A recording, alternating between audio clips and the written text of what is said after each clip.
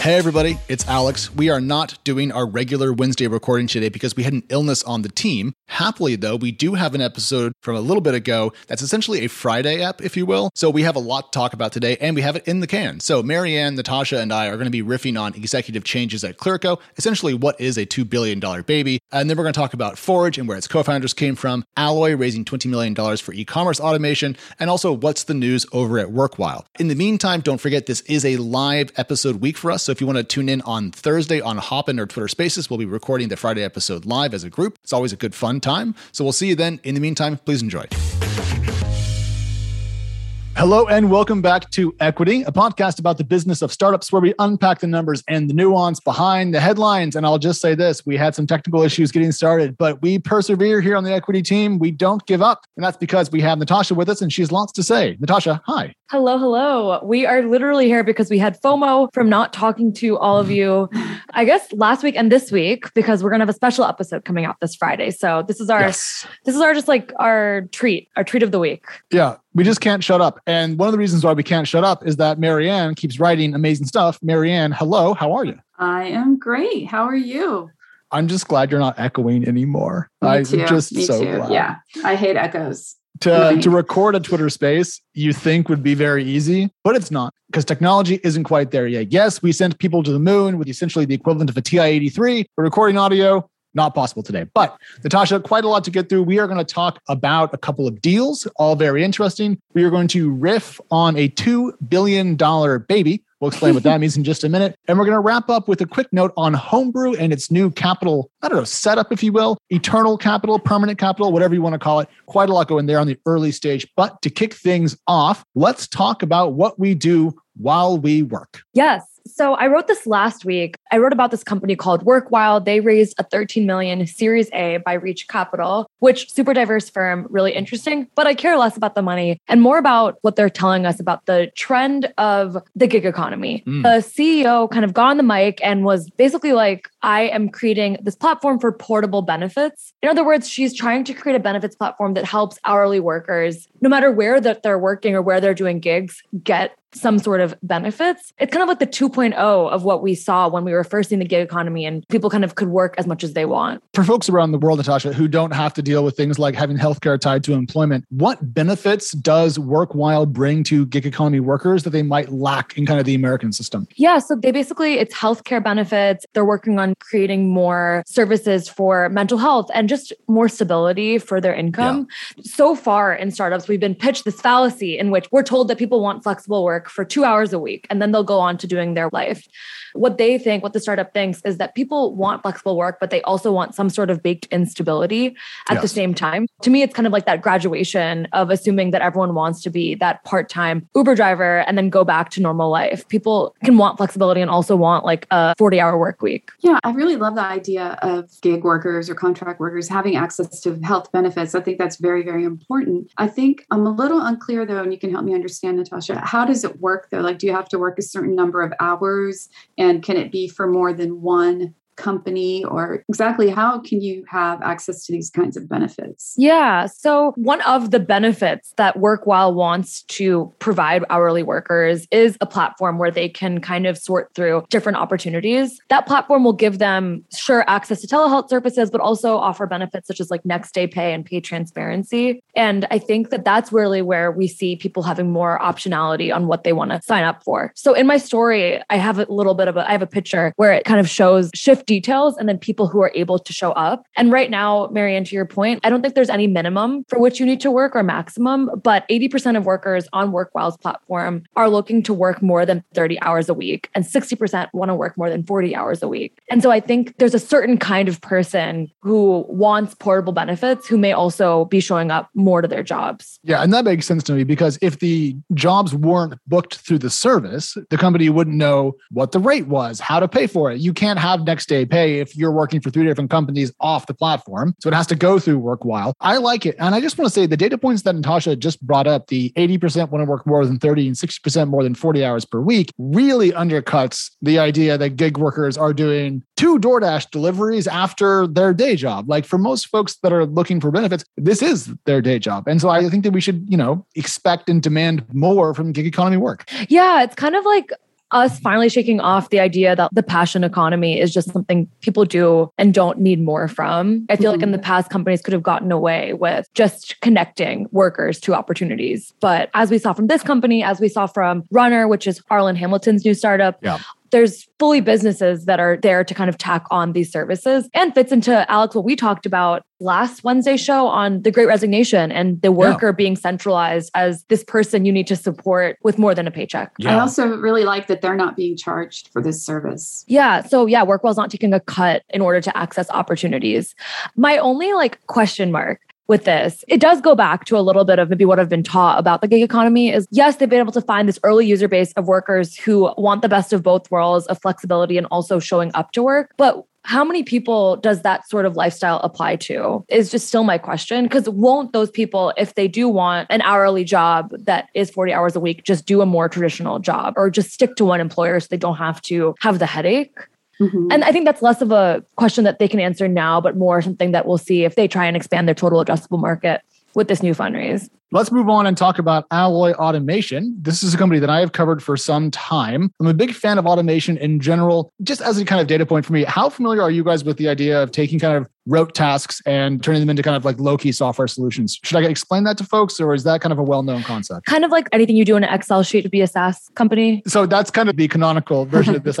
Do you want to build a company? Well, find any place in the business world where spreadsheets are currently in use and build a company around it. Alloy is a little bit different. It's automation kind of aimed at the e-commerce world. And I covered them raising, I think it was a $4 or $5 million seed round last year. They are back at the well, raising a $20 million Series A led by Andreessen Horowitz. I spoke to Sarah Du and Greg Ojika. Both really, really fine people. Like them quite a lot. Glad to see a company that had a pretty cool thesis do well. But I want to talk about what they can kind of pull off for people. Because when we talk about automation or anything kind of in the enterprise space, I feel like we end up kind of so high level, it's almost ethereal. So I went to the Alloy site, and what they have done is they've put together a bunch of what they call recipes and collections, which I think is a very sweet way of talking about automation. And they're essentially ways to string together different things in the e-commerce world to create tasks. So for example, you can put together a quote recipe of automation tools that will send a Slack notification when a product is created. Or you can get notified in Slack every time someone puts a order over a certain dollar amount on Shopify. So essentially, they let you create these lightweight,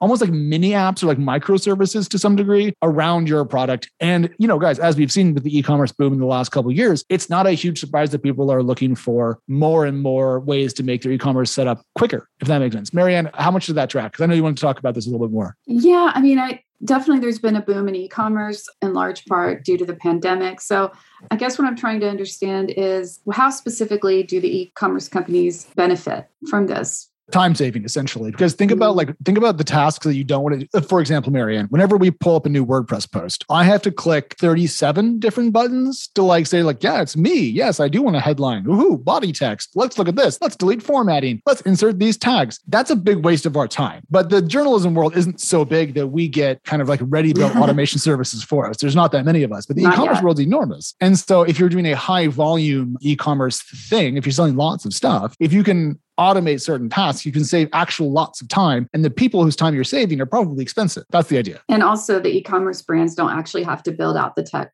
on their own. Yes. Alloy sits in the middle. All the other things kind of plug into it. And you can, with their, I'm going to call it recipe collection, because that's just adorable. I think kind of like plug and play different things into your setup. This also fits into my general thesis, Natasha, about no code, kind of like anything that's integrative. I don't know if that's a word, like an API, for example. Yeah. I think the nexus of no code and the API economy is going to really unlock a lot of human potential, which makes me very, very excited as a non-coder myself. Yeah, it's super clean and savvy, which I love. And where I always get stuck is trying to ground it and visualize it. You were saying it gets up here. I'm gesturing. No one can see us. Yeah, she's waving her hands over her head like a hat is what she's doing on the video. E-commerce gets in the cloud because, similar to what we talk about with fintech all the time, all these companies start looking similar. And I'm wondering when it comes to Alloy, if there's a company we can root it to or contrast it with. I'm thinking Shopify, but that feels easy. Wrong? No, I wouldn't go that way. I would say Zapier, probably. Okay. Hold on. Zapier. Oh, Zapier. we had Zapier. this. Oh, Zapier. The CEO taught me a mnemonic about how to pronounce Zapier. And oh yeah, they did. Happier makes you happier. Zapier makes you happier. That's a good one.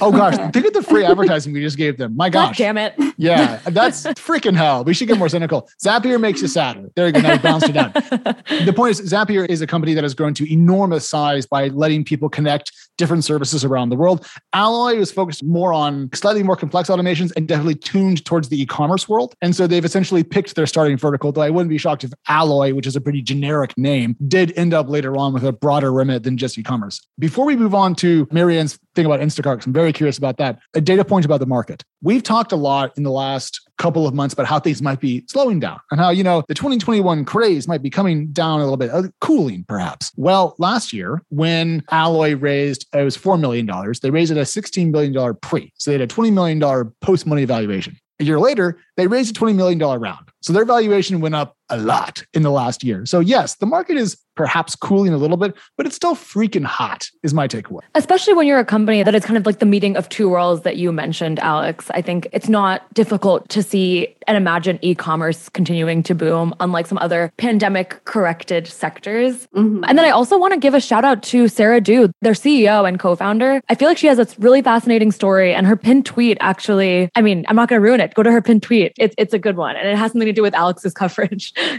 Yeah. If you want to know what it's like to have parents with high expectations and when your accomplishments don't quite line up with what they had in mind, something that I have actually dealt with in my own life, you'll appreciate what she's talking about. She also had a pretty good LinkedIn post about this last round and how her parents have kind of come around and so forth. So it's all very good. But let's not tarry. Marianne, everyone's favorite grocery delivery company, has news. And is it good news? Well, it's not so much news from Instacart, but it is about a person who left Instacart. And I actually really enjoyed writing the story. It's not like a funding round, which is a nice change of pace, but it's about Ophek Lavian, who was head of, he was head of payment products at Instacart. Previously worked at Sonder and Uber as well. Tons of payment infrastructure experience. He says a highlight of his career was at Instacart after the pandemic when he helped make it possible for people who take part in the nation's EBT, SNAP program, or pay groceries with food stamps to be able to do so online through Instacart. Cool. It wasn't until 2018 that the USDA, which oversees the SNAP program, made it even possible for retailers to be able to accept food stamps online. So Instacart actually began to do so. It was really important to Ophek. He thought this was a very important thing to have happen. The only problem, though, he said, is the technology they used. The legacy provider was super slow and clunky. It took like 9 months to get it going.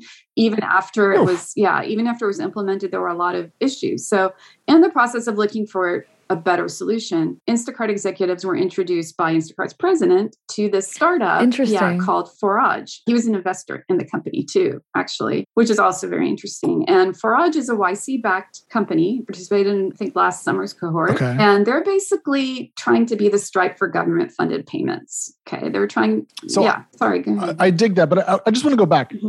Forage, it's not Forage? Maybe it's Forage. I don't know, Alex. Oh, I thought you knew, and I was like, why are we going with the French pronunciation? Is it like a fancy forage? Are we looking for truffles? I like Forage. I don't know. Forage sounded good at the moment, but probably you're right. Let's do Forage. But anyway, I mean, Marianne, I feel like you rarely, and we all rarely cover executive shifts. Mm-hmm. Yes. So what struck out to you, and what made you want to cover Instacart? Well, the fact I was really drawn to the passion coming from these guys, right? From Ophek, from the Forage CEO, and just how passionate they really seem to be about wanting to make sure that more merchants and grocers could accept EBT payments online. This is a population that needed it for various reasons, the pandemic, or maybe being homebound, or living in an area that doesn't make it accessible to get to grocery stores. And, this process previously could take 12 to 18 months. The startup says their technology can help grocers start processing these payments in like 1/3 the time. The passion that Ophek had was just really inspiring. He was like, look, this is my calling. I want to make sure that more people can have access to use these payments online to get groceries. Yeah. And look, the government's not going to pull it off by itself. Like, let's be clear. So I think a company has to do it. And I've already thought of the mascot for the company. It can be a caricature of the famous British politician, Nigel Farage. And, perfect. We needed that. I'll be sure to tell them, if you don't like my joke, stop voting for the Tories. Okay, let's move on to a story that Natasha wrote that I think had kind of like the best subhead ever, which is the $2 billion baby. And we have talked about Pipe recently on the show. We have not talked about Clearco in a minute. Natasha, why don't you fill us in on what's going on and why we care about it today? Yeah, so last week, Clearco announced that its co-founder Andrew D'Souza is stepping back from his role as CEO, and he's being succeeded by Michelle Romanow, who was also his co-founder. They were previously in a relationship, and their breakup was part of the reason, as well as Clearco really going through this massive rebrand, getting on late stage investors, including our favorite SoftBank last year. I mean, I'm somewhat mad I didn't guess that it was coming, but I also feel like them kind of being transparent about it was a good sign because it's clearly a company that's under a lot of change right now.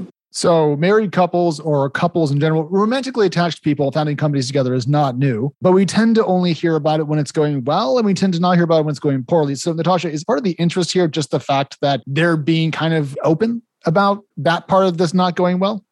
I think Clearco did a good job in the beginning of their story, like you said, sharing, yes, it was going well, but that they actually got investors saying no to them when they were first raising because they were in a romantic relationship. I see. And people didn't know what to do. That investor apparently came back and invested in them. So we did still see it work out. But I think, especially when it's so part of your startup origin story, it makes sense. It will come out if there's like this kind of change. I mean, it was the first question I had when I was told that it was going to happen, and they addressed it off the top. But I guess I'm glad to see that he's staying involved with the company. He's taking an executive chairman role, which he says is actually keeping him busier than before because of a more like UK definition of the phrase. Apparently in UK, executive chairmen are involved, unlike the US, when executive chairman means that you're disappearing. I don't care what country you're in. If your executive chairman is more active than your CEO, there's a problem. Yeah. I mean, I think all this raises another point of founders being either friends or romantically involved or family and like the challenges that can present long term.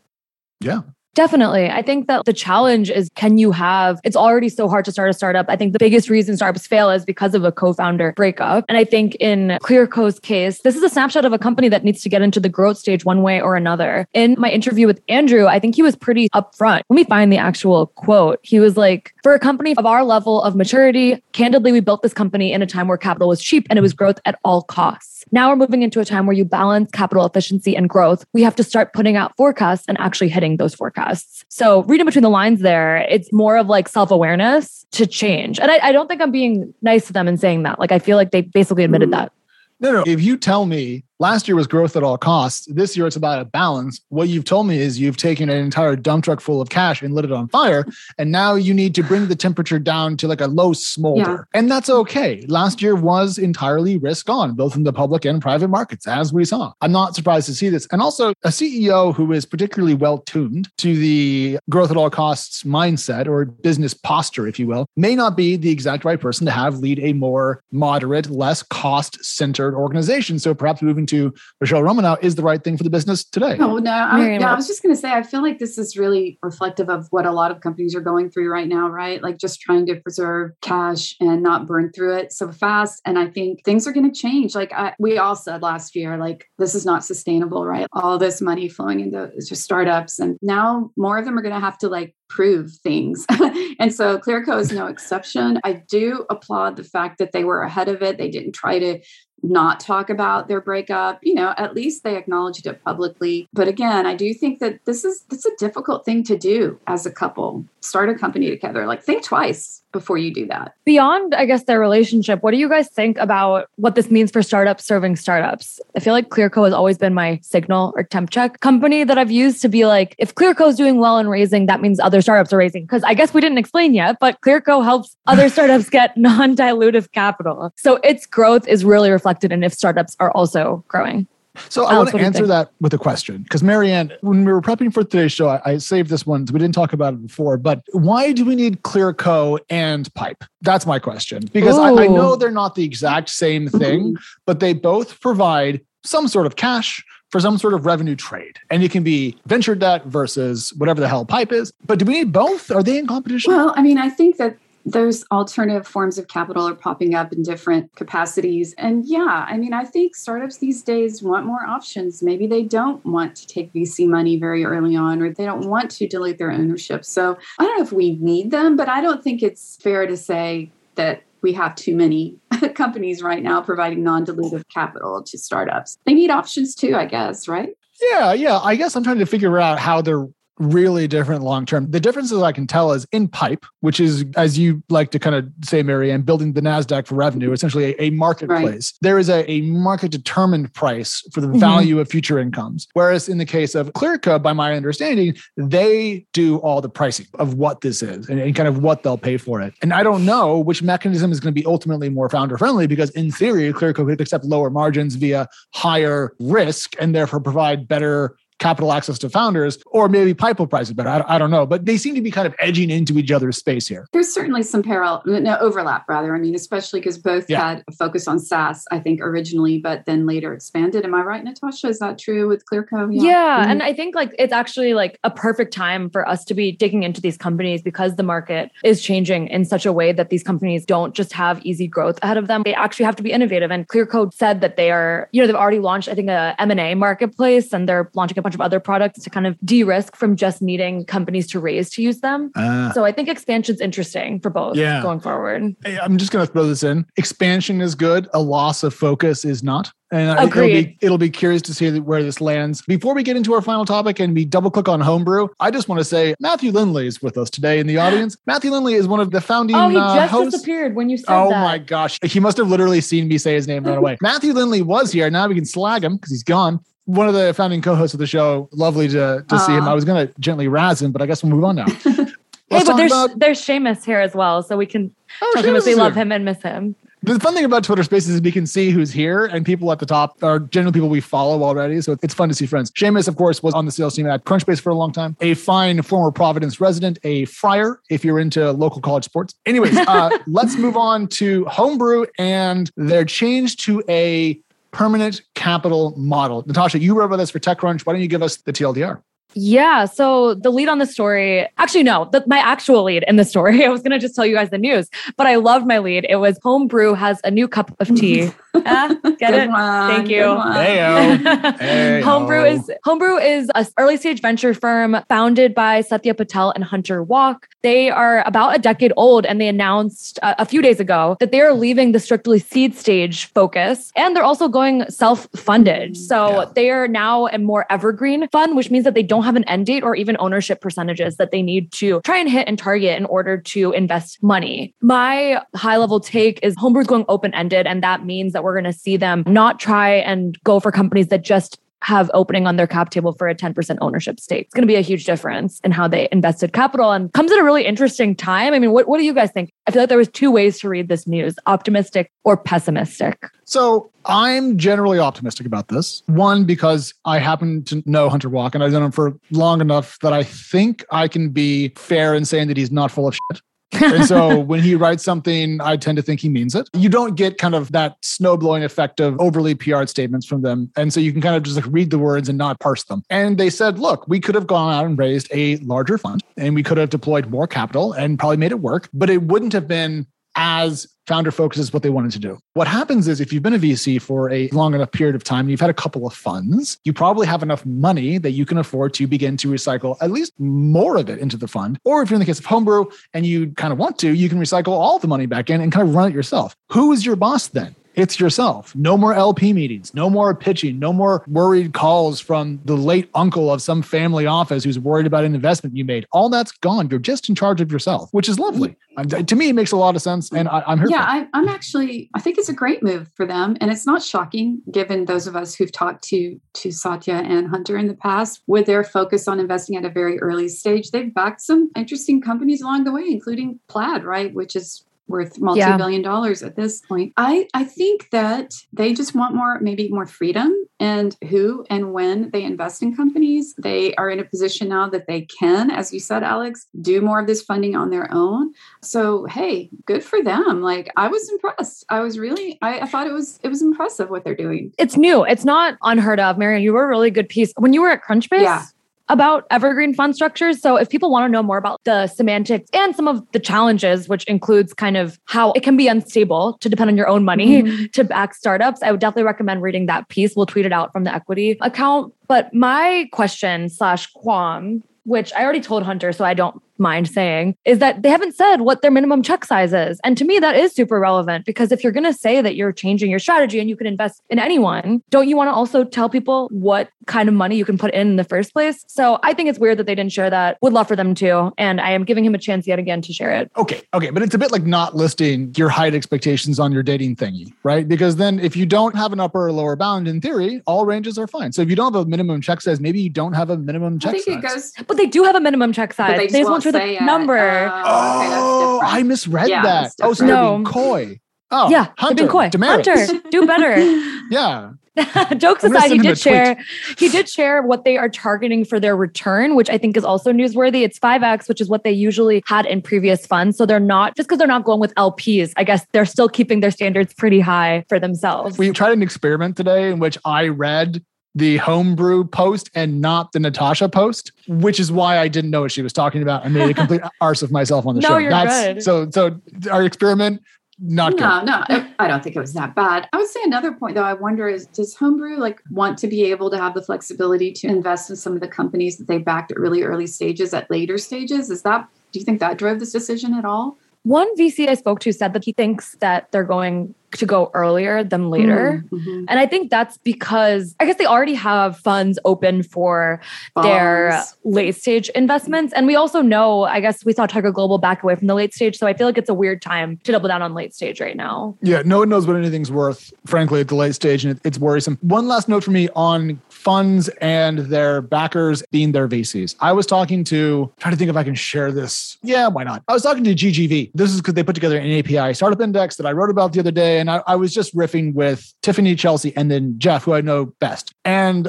I forget how this came up, but I ended up poking fun at Jeff on the call. And I was like, well, how much of your net worth is in GGV? And he was like, all of it, most of it, some large amount of money. And so I think VCs, as they get deeper into their career, do tend to put more of their own net worth into their funds because they want more money, which is perfectly reasonable. So I guess this is the extreme example. I don't think we'll see everyone do this, but I do like to see someone trying something new other than just becoming as big as possible. Yeah, it was refreshing. Yeah. All right. We're being told from the production box, AKA the Zoom chat, that we need to shut up and go away. So we're going to do that. I'm Alex, Natasha, Marianne. We're here. We are back Friday with a special episode. We adore you all. And we'll talk to you soon. Goodbye. Thanks. Bye. Bye.